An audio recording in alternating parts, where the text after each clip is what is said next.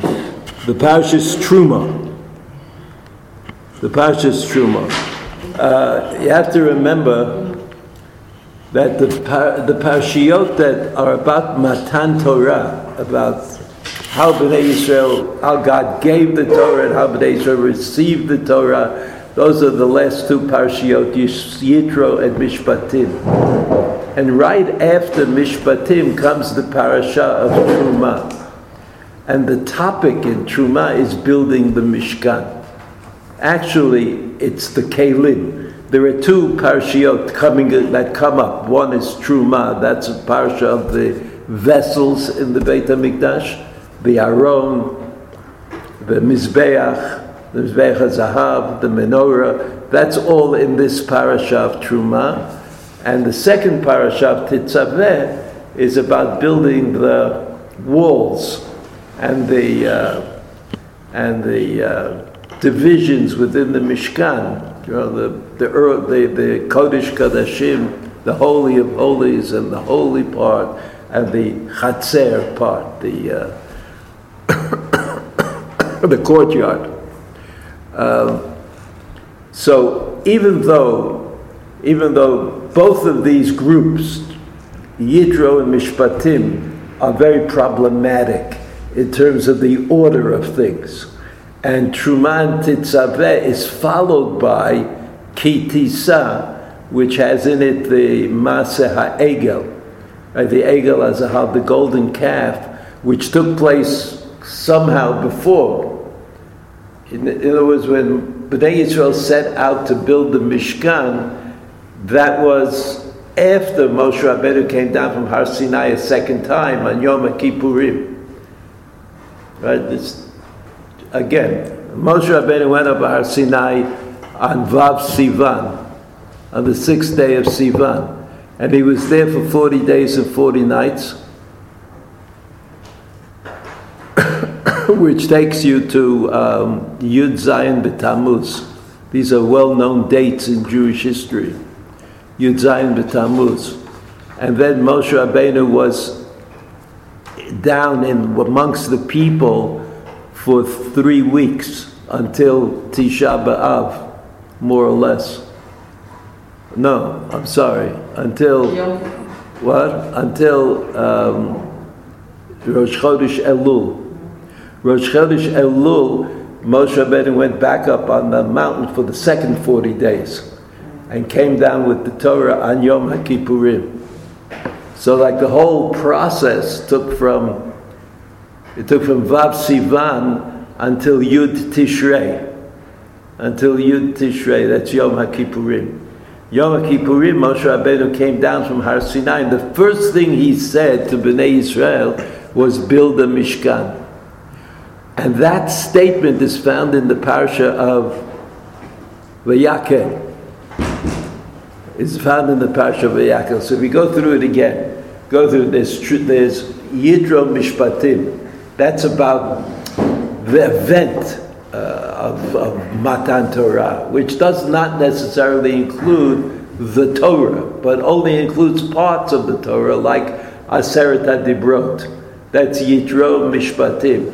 And it also includes, apparently, as Rashi explained to us, the part of the Torah that came before Matan Torah, and then the parasha Mishpatim, which is the Torah after Matan Torah, right? Something like that. I don't know if... then the last five parashiyot in Shemot are hard to understand, because Truma and Tetzaveh is Truma Tetzaveh Ki Tisa Vayakel Pekudei. So I already told you that the Ki Tisa has the Maaseh HaEgel in it, the golden calf. And the golden calf, the golden calf took place between 40 days number 1 and 40 days number 2. Right? It was Moshe Rabbeinu was on the mountain twice for 40 days. So in between 40 days 1 and 40 days 2 is the golden calf. Then Vayakel The last two parshiot are again about the building of the Beit HaMikdash, but the order is reversed. Vayakel is about building the building, and Pekudei is about the objects in that building. So let's go do it again. Truma, this week's parsha, is about the building of the vessels in the Beit HaMikdash. Tetzaveh, next week's parsha, is about the Mishkan itself. Building the walls, the cloth, the curtains of it, all of those things that delineate the place, right? Kitisa, the third of the five parshiyot, is the parsha that has the story of the Egel HaZahav in it. And so the story of the Egel HaZahav, the story that comes in between 40 days number 1 and 40 days number 2, so it's sort of like out of place in the order of things. And then Vayakel Pekudei, Rashi says, when Moshe Rabbeinu came down from the mountain, so he told the people, let's go and build the Mishkan. So if Vayakel Pekudei is about building the Mishkan, so what is Truma Tetzaveh about? That's also about building the Mishkan. So you have the story of building the Mishkan extensively stated, a lot of psukim, a lot of details, twice in these last five parshiot of the Torah, and the confusing location of the Egel HaZahav in between the two renditions of the Egel, of the parshiot that relate to the Mishkan. Okay? So the whole thing is a chronological disaster. It's very hard to understand why the Torah presented it in this way. But before we get to that, I don't mean we won't get to that today, but before we get to that, let's start Truma. Truma, the first pasuk in Truma says, Vaydaber Hashem el Moshe le'mor. Second pasuk says, Daber el b'nei Yisrael v'yikhu li Truma. V'yikhu li Truma. Take for me, God is speaking, a Truma. So this prevented a theological discussion that was seen as being an unacceptable statement. Be'et kol isha sheyidvenu libo, from any person who wants to donate. Tikhu et trumati, take my truma. Right? Take this truma, this donation. Rashi says, right, on Pasuk Chet, I'm up to Pasuk Chet. Right, Pasuk Chet says, V'asuli mikdash v'shechanti b'tocham. And you will make for me a temple or tabernacle, v'shechanti b'tocham. Here it says mikdash. Right, the word mikdash is usually like the Beit HaMikdash. Is big, a big, solid kind of structure. The word and the idea of a mishkan, of a tabernacle, is something that could be taken apart and put back together again, like a Lego kind of thing. If you look at the Rashi says in a statement that was accepted throughout the ages as being theologically correct. Rashi says, Vasuli Mikdash, what does the pasuk mean when God says to Bnei Yisrael, make for me a Mikdash, make for me a Mikdash, implying that God wants something and God needs something and God looks for us to provide that need, which was theologically difficult. It was theologically difficult. Today, we don't have any theological difficulties.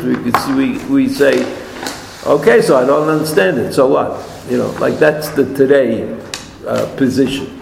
But in the Rashi, in the time of Rashi, to say that God made a demand on Bnei Yisrael to give him, God, something that he needed, that was unacceptable. So what does Rashi say?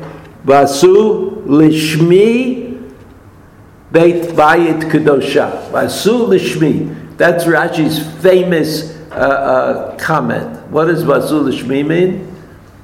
It means like designated for God. You build a building, And it's going to be the place which is designated for God's worship, for God's for thinking about God, for looking at. But it's not because God needs it. The opposite is true. You need it. That's the resolution. That's the theological resolution that Rashi generated, right? And this was accepted. This is accepted by many, many commentaries, right? But the grander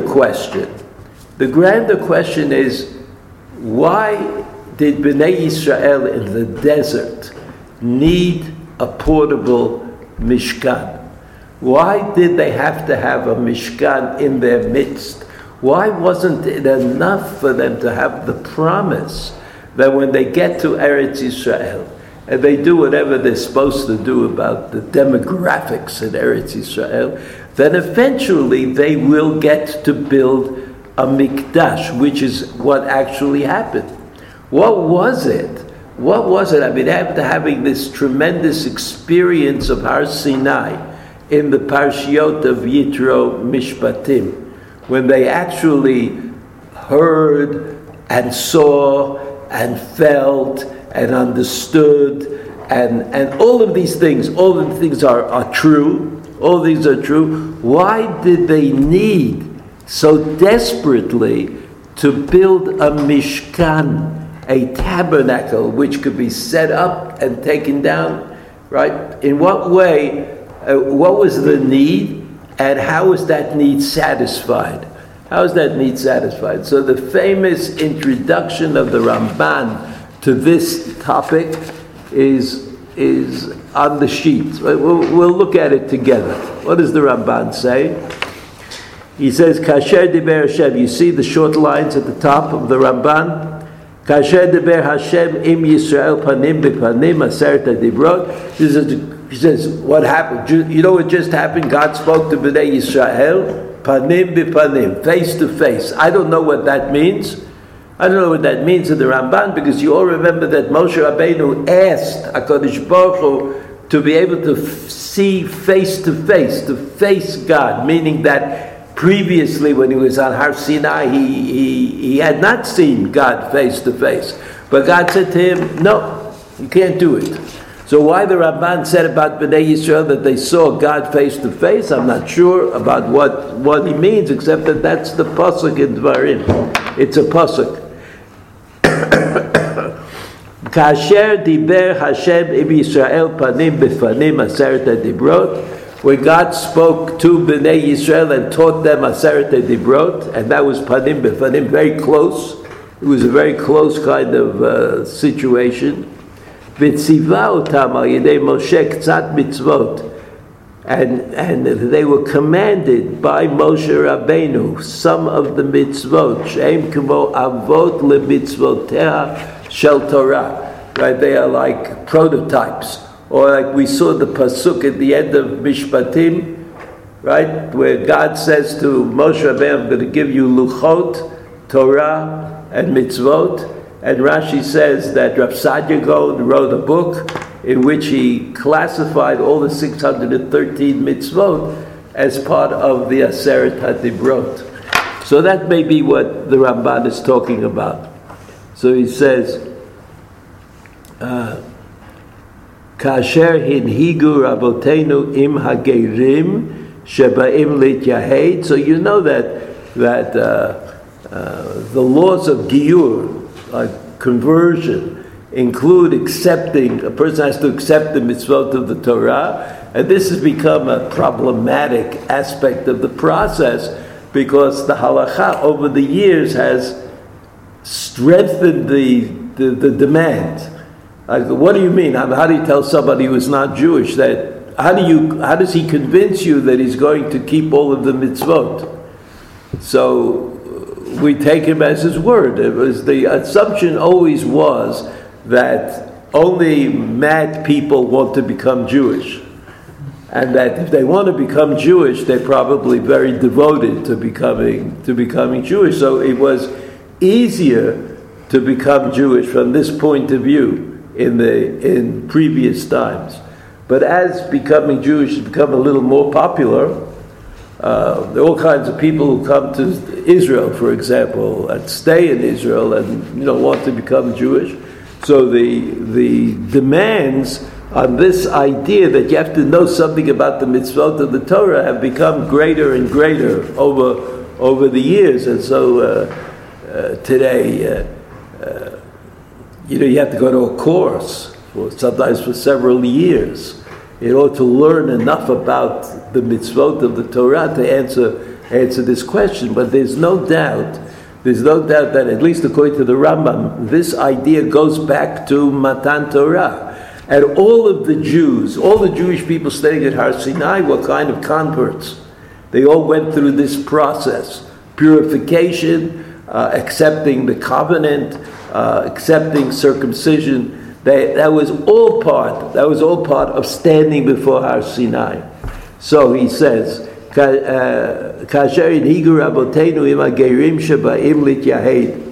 the converts who want to become Jewish, V'Yisrael kibu alehem lasot kol ma sheyitzavim al yado shel Moshe. And Bnei Yisrael accepted this obligation that whatever Moshe Rabbeinu will tell them in the future to do, they're going to do it. That's what it says. V'karati mahem brit al kol zeh. And there was a kind of a covenant established at that time about all of this. Me'ata, we're talking about Matan Torah. Me'ata hineihem lo la'am v'hu lahem le'elokim. They become God's people, and God in turn is their God. Kasher itna imahem mitchila, as was the condition originally. V'atayim shvot ishma'u b'koli v'shmatem et briti v'idili skula. Right? This is what the pasuk says. If you accept the conditions, and the conditions are that you're going to keep the mitzvot, including the mitzvot that Moshe Rabbeinu will teach you ultimately, then we have a deal. Otherwise, no deal. V'amar v'atem tiyu li mamlechet kohanim v'goy kadosh.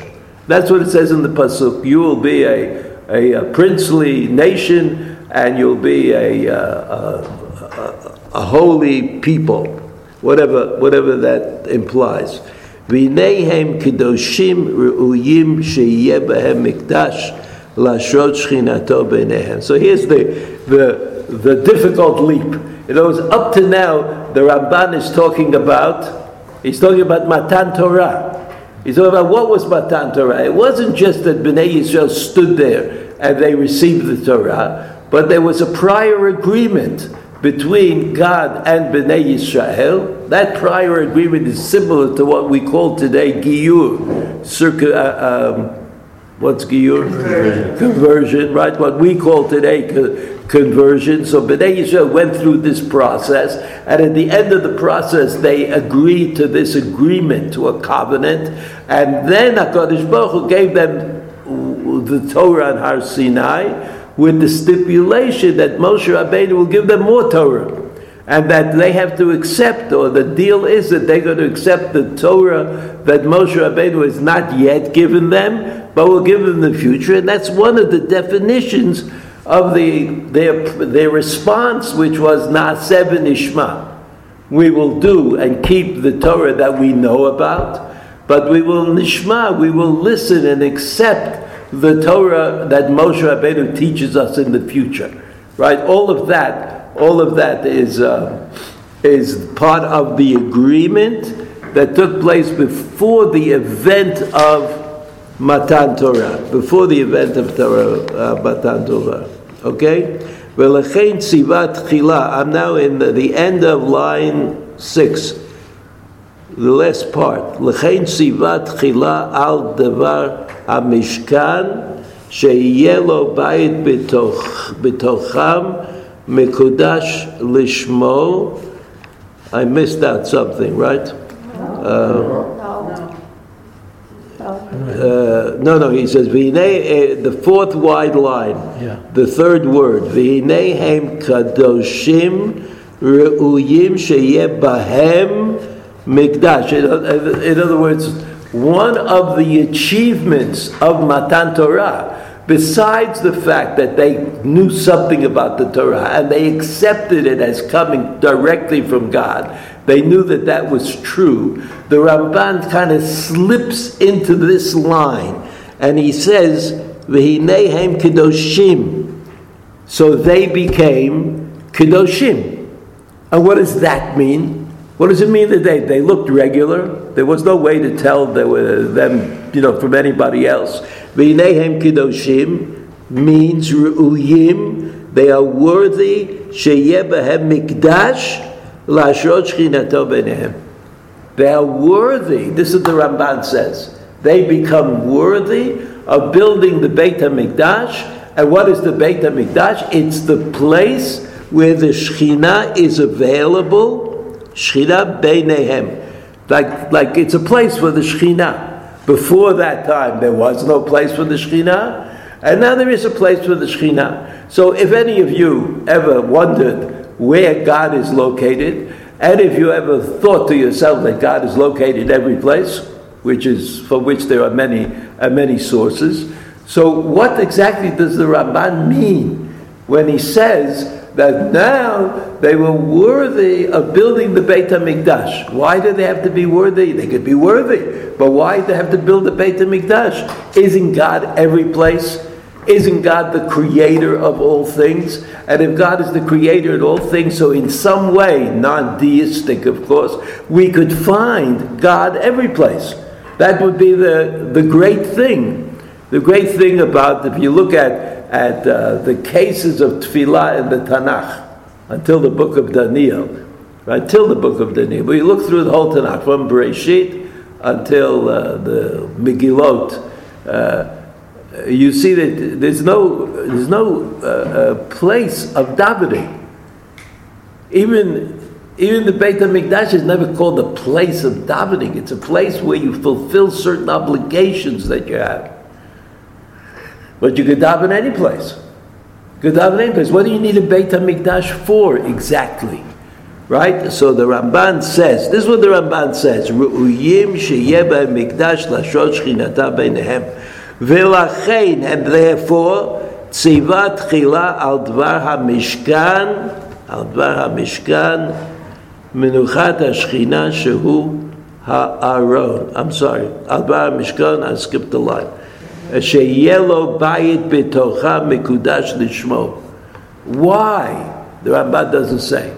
But the Ramban says there has to be a bayit, a house, which is sanctified. Right? It's differentiated from other houses. It's built according to certain rules and regulations that are promulgated by heaven, and that produces a mikdash, a holy place. It produces a holy place, and he says, "Yelo bayit b'tocha mikudash lishmo," because that's what God wants. He wants a bayit in their midst that would be sanctified to His name, as Rashi says. It's for God. It's for God. That's why we're building it. So according to the Ramban, even though it's hidden in the words of the Ramban, it's some kind of a Kabbalistic idea that God created the world, and when you create something, there's certain things you want to get from it. I mean, this way of thinking. I'm not saying that I know this to be true or not. I don't know. But it's the Kabbalistic way of thinking about it. If God created the world, there must have been a reason. And that, what we call reason, is a profit. There's got to be something that God would gain from creating the world, right? So that the Eitz Chaim, the book that was written by Rav Chaim Vital about the Arizal's ideas, the first question in the Eitz Chaim is, why did God create the world? First question. And then there's a long paragraph that answers the question, and the answer to the question is that HaKadosh Baruch Hu had certain midot, there are certain qualities. We might call them, when we talk about a person, we call them personality traits. But we're talking about God, so we call them midot, attributes, is a common translation. So if God has an attribute called mercy, that mercy could never be expressed because there was nothing to express it upon or at. Right? You can't be merciful in the primeval forest. That's it. Unless you think you could be merciful on a few trees. But you can't be merciful in the primeval forest because there's no one to be merciful upon. So God created the world. The Arizal said this. Hello? The Arizal. We've all been influenced by the Arizals thinking about things in a remarkable fashion. I've never yet been able to understand how that happened. So, it was really Tzvat, Arizal, the shul, the mikveh, it was like pretty small undertaking. It was like, how did he do it? How did he get everybody in some way on his side? I don't know how he did it. And he died when he was the Arizal. How old was he? I think 36, 37. Some people don't wake up till they're 40. I think most people. And he was dead at 37. How could that be? Good disciples. What? Good disciples. Reb Chaim Vital. He had a bunch of disciples, which in the literature are called Gurei Arayot. Like little lions.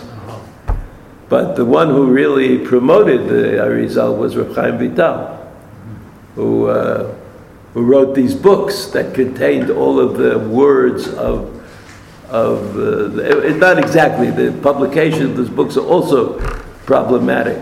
So Reb Chaim Vital said, if God created the world, there must have been something that God wanted. What the Ramban is saying here, which is another tradition, the Ramban, you have to remember, came before the Arizal, right? So the Ramban says, when God created the world, He wanted somehow for the created people to be able to recognize the notions of Kedusha and a place. And even though God created the world, and if God created the world, that God should be available to us any place in the world, there really is no difference between one part of the creation and the other, according to some way of thinking about it. But in fact, what God wanted was a place for God in the world.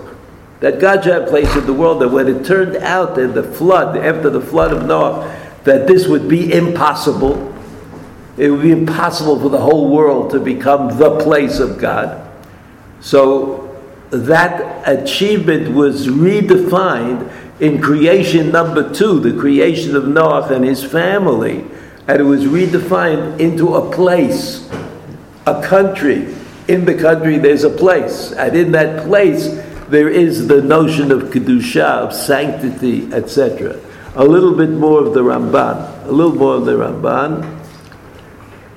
ושם ידבר על דברי המשכן שיהיה לו בית בתוכה מקודש לשמו, ושם ידבר עם משה ויצווה את בני ישראל. And in that place, what place? The Mishkan is the place where God will speak to Moshe Rabbeinu, and Moshe Rabbeinu will teach Bnei Yisrael the Torah that God speaks to him in the Mishkan. So that you could say there are two aspects. There are two aspects to this proof. Like, how do I know it? How do I know that this is what God wanted? So God wanted a place where there was sanctity, and the reason, according to this Ramban, B'sham diber Moshe v'yitzavel b'nei Yisrael, because that was the place. That's what the house of God is. The house of God is the place that God communicates with Bnei Yisrael. How does God communicate with Bnei Yisrael? God talks to Moshe Rabbeinu. Moshe Rabbeinu talks to Bnei Yisrael. So that's why you need the Mishkan. That's why you needed the Mishkan in the desert, because the Mishkan was the active ingredient in passing the Torah from heaven to Bnei Yisrael. Right? Even though they had already received a little bit of the Torah, they received Aseret HaDibrot, Parashat Mishpatim, maybe some other things, maybe they weren't written out exactly in the way they would be finalized, but the Mishkan turns out to be a necessary a necessary way of continuing Matan Torah, of continuing the Matan Torah. So now, he says, V'sham yidaber Moshe v'yitzar b'nei Yisrael, v'hinei ikar ha'chayvetz b'mishkan. So now he says, but beyond that, the main reason that there would be a mishkan in the camp, hu makom menuchat hashchina shehu ha'aron. He says you have to understand that in the mishkan, which is like a big area, there is the Ohel Moed, and in the Ohel Moed there's the Kodesh and the Kodesh Kodeshim. Right? If you look, the Ohel Moed is a rectangular building. You divide it up a third and 2/3. So in the third part, the back part, there's an aron. There's an aron, an ark. Right? And on the ark there are kruvim. Kruvim, cherubs. I don't know what a cherub is, but they were there.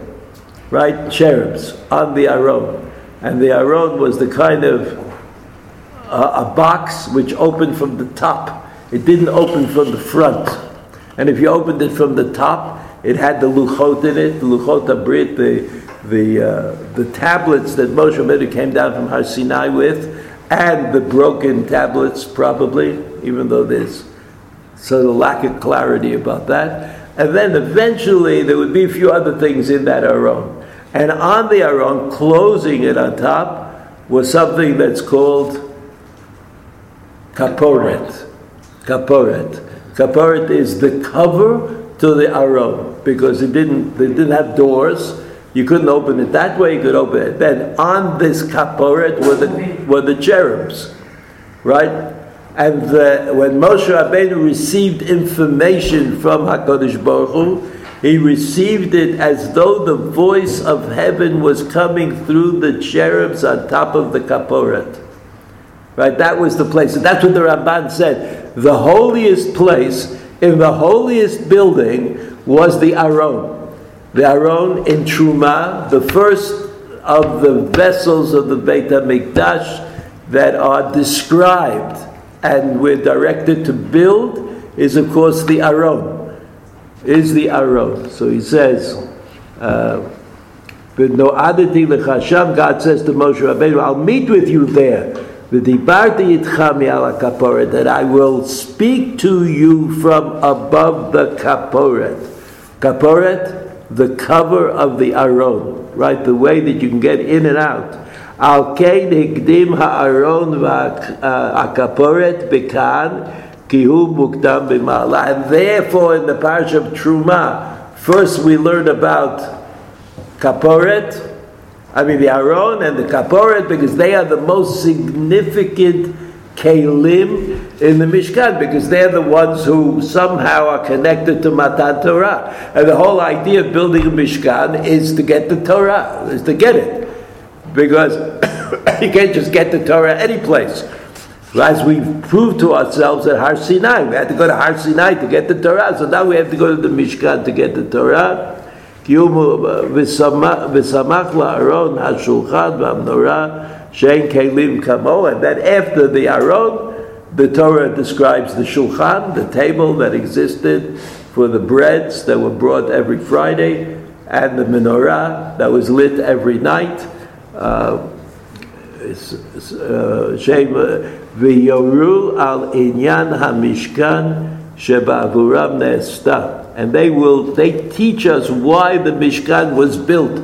The Mishkan was built for these vessels, right? And the Kedusha that is assumed to be connected to the Beit HaMikdash, to the Mishkan, comes because of these vessels that were built. Avo Moshe hikdim b'parashat Vayakel et HaMishkan et Ohalov et Mechseyu v'chein asa B'tzalel lefi shehu haraui lekadem b'maaseh.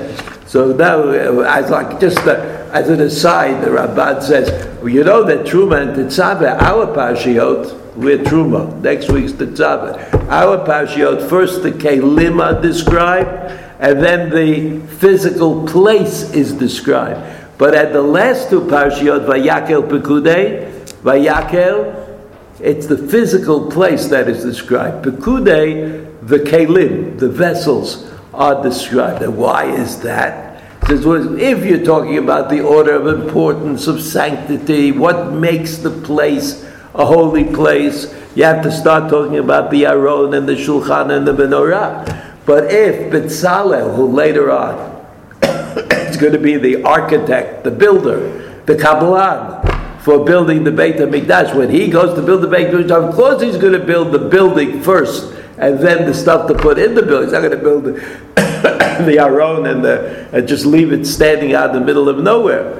So the Ramban has given us a hint, in his opinion, what the difference between the first two Parshiot, Truma and Tetzaveh, and the last two Parshiot, Vayakel Pekudei, what their difference is. The first two Parshiot is about sanctity. It's about Kedusha. What makes the place into a special place? And that's the Aron and the Menorah and the Shulchan. The last two Parshiot, Vayakel Pekudei, they are the ones that teach us how you actually do it.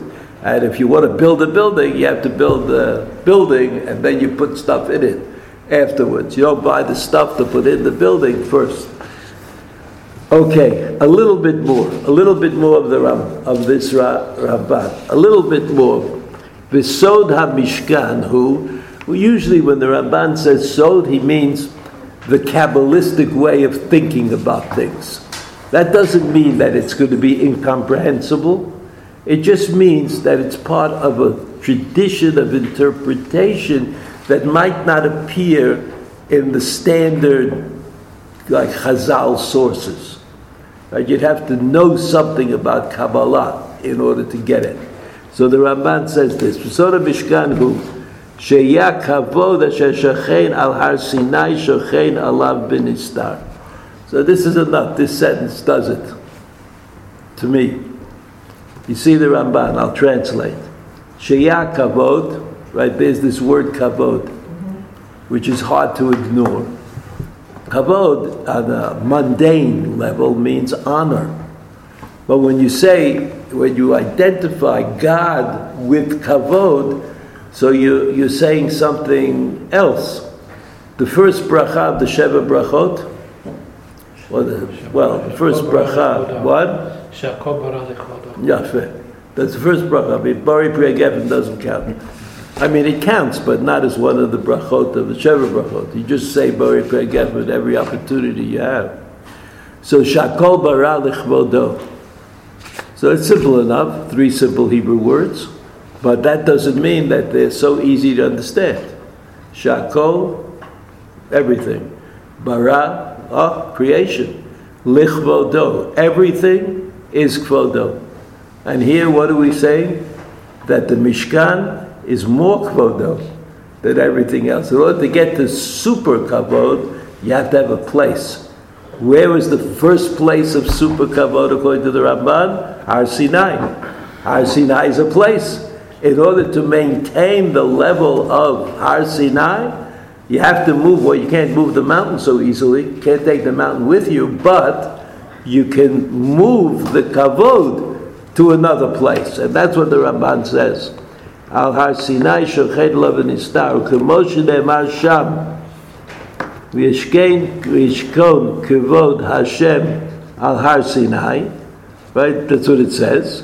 That the kavod, God's kavod, was at Har Sinai. Uchtiv Hein hir'anu Hashem Elokeinu et kvodo v'et gadlo. God showed us His kavod, His greatness. Kein katuv b'mishkan, and about describing the Mishkan, it also says, Kvod Hashem alei et Mishkan, that the kavod filled the Mishkan. V'izkir b'mishkan shnei pa'amim Kvod Hashem alei et Mishkan, and there are 2 psukim that say that Kvod Hashem filled the Mishkan, Keneged, etc., etc. So the Ramban goes into a long digression, which you're invited to try to learn on your own, which is a great thing, and the way he does it is by using the word kavod. Kavod is something is you have an awareness of the presence of God, right? That's what kavod means. It's like something you could see. it's tactile. You can feel it. You know it. You know that it's there. Sometimes you don't. It's not kavod Hashem. It's just God's power, like Kriyat Yam Suf. By Kriyat Yam Suf, I mean, you knew that God did it because it was inconceivable to think that somebody else did it.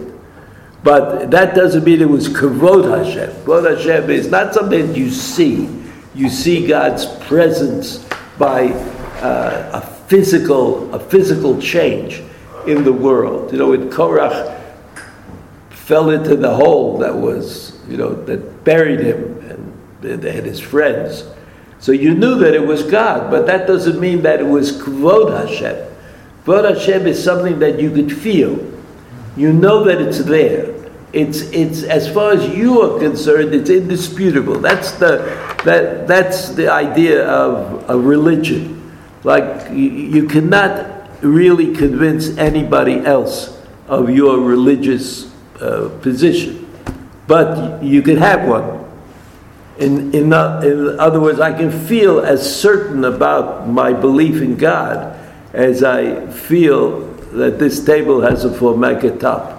But I can prove to you that the table has a formica top, and I will not be able to prove that my faith in God is necessary. Right? It's not unreasonable, but it's not necessary. It's not like the formica top. But if I can convince somebody that they should believe in God the way I believe in God, it's only because they are weak-minded. I shouldn't be able to do that. Which is what I always thought about the Baal Tshuva movement. I couldn't understand how you could make somebody into a Baal Tshuva, but if they showed up and they said they were Baal Tshuva, so I always believed them. I guess it's not consistent, right? A lack of consistency.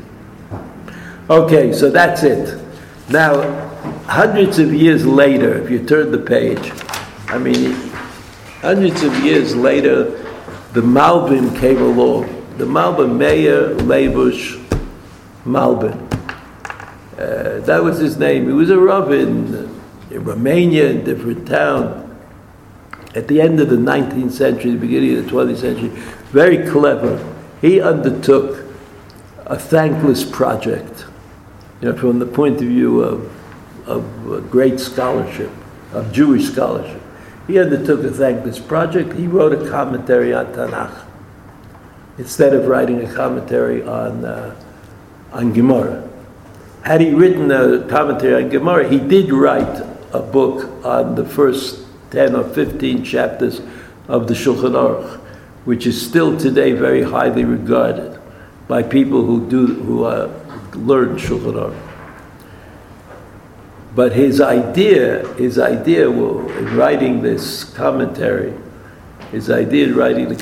was he wanted to prove that everything that Chazal said about the Chumash could be validated and would turn out to be really a remarkable, intuitive shot. And he wanted to do that, of course, to fight against the people who were disrespectful of Chazal. And he wrote a pretty long commentary on the Medrash. It's really a commentary on the Medrash, but it's usually printed with the Chumash. It could be printed with the Medrash, and sometimes it's both. You have the Chumash, the Medrash, the Malbim. Anyway, the Malbim is very clever. Very clever, and if you're looking for cleverness, that's the place to go. So when he got to the Mishkan, he wrote two commentaries. One, he wrote his regular commentary, which was to kind of show us that Chazal and Rishonim, including Rashi in this case, are vindicated logically and reasonably. That's one thing he did. When he came to the Mishkan, he wrote a separate commentary about the Mishkan, his own commentary, not a commentary on a commentary, but something that he had to say. And that's on the second page in the left-hand column, right? And it's called Rimzei HaMishkan, if you see on top. It's hints about the Mishkan. And what I'd like to do,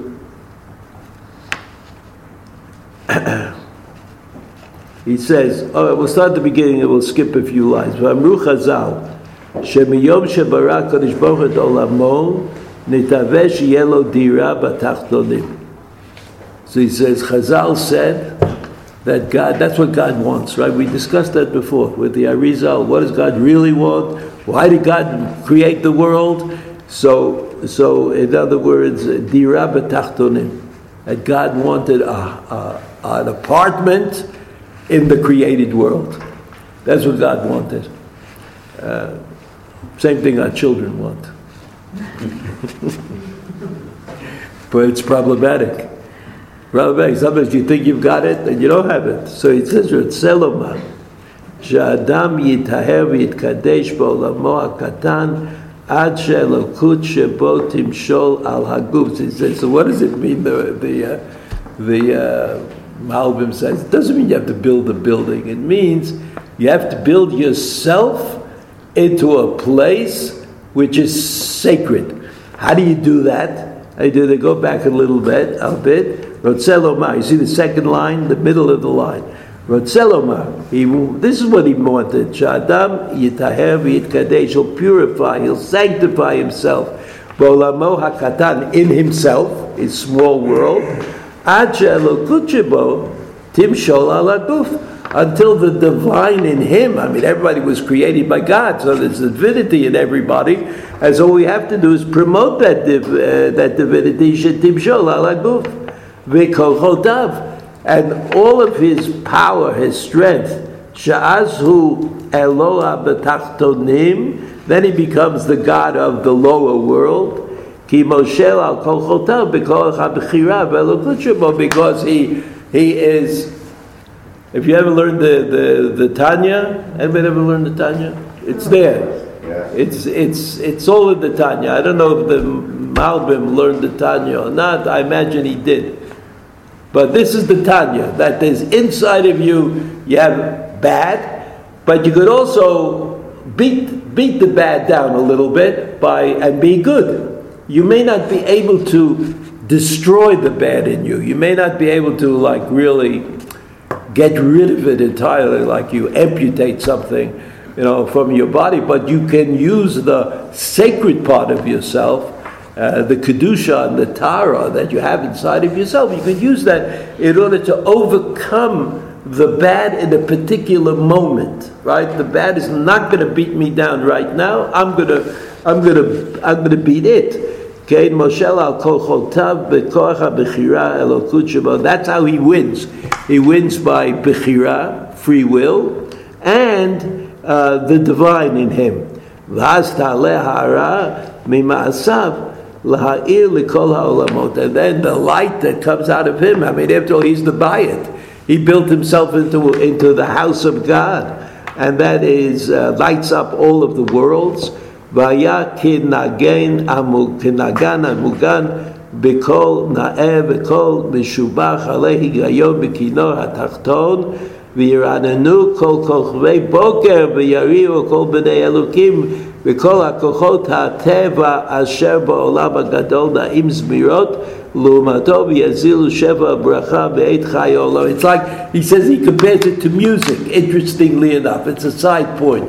He says the music wakes up everything, everybody's affected by it. There's no guile to music. Like there's no Yetzer Hara in the music. The music, even if it was, even music that was created by bad people, can still be good music. Like it doesn't, the people who create it don't necessarily infected with their own personalities. And so he says, Azilu Sheva Bracha Me'eit. Now I'm up to the word uvazeh. Uvazeh, line 3, 4, 5, 6, 7, 8, 9, 10. Line 10. Uvazeh, ikar hashchina b'tachtonim. This is what we mean when we say the Shechina is in the lower world.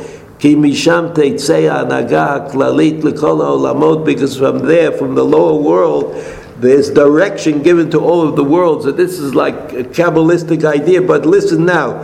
V'zeh haya b'yemei ha'avot. And this all started at the time of, this is Mamish, the Tanya. If you look it up, chapter Lamed Daled, 34. Tanya, Likutei Amarim it's called, chapter 34. Chapter 34. It's pretty good, no? Pikias? Yeah. That's what I do. That's what I do when no one's looking. I learned the Tanya. Tanya is a very a great book. Not always understood really too well, but it's a great work. But you could go on the Chabad websites. Will give you Perushim on the Tanya in any language you could imagine. So you're in the clear if you want to do it. So he says, V'zeh yabi mei ha'avot, it all started at the time of Avram, Yitzchak, and Yaakov. She'itchilu lohorida shchina la'aretz. They are the ones who began this process of bringing the Shekhinah into the world. We've seen it. The Ramban quotes this statement. The Tanya quotes this statement. The Malbim quotes this statement. What do you mean? Ha'avot hein Merkava. Merkava is a chariot. The Avot are like the chariot of God. But the Avot are in a place. They're not every place. They're in a place. There was a world that was disconnected from God. Right? The world after Noach. And Avram, Yitzchak, and Yaakov created a place within that world that would connect. That the created world and the divine world would be able to connect to each other. These all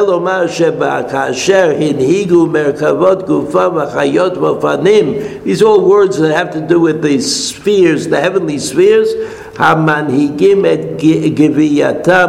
El asher yeh shama ruach ha'elokut hatzulot b'nafsham lalechet. So he says that somehow that this means that the Avot were able to generate that goodness out of themselves.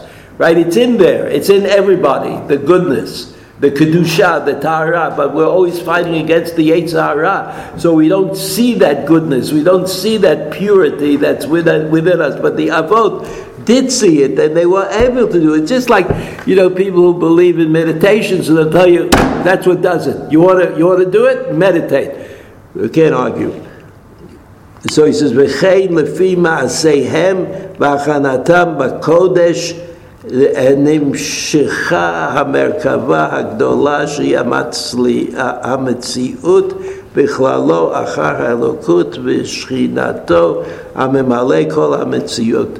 So somehow they did it, the Avot, Avram, Yitzchak, Yaakov, they created a situation whereby the divine had a place in this world. They use a lingo, right? But that's the point. Shezen nimshal b'fi hatzofim l'rochev b'shmei shmei kedem b'merkava hagdola shenimshach l'fi ma sheyanhigu heima et merkavtam haktana.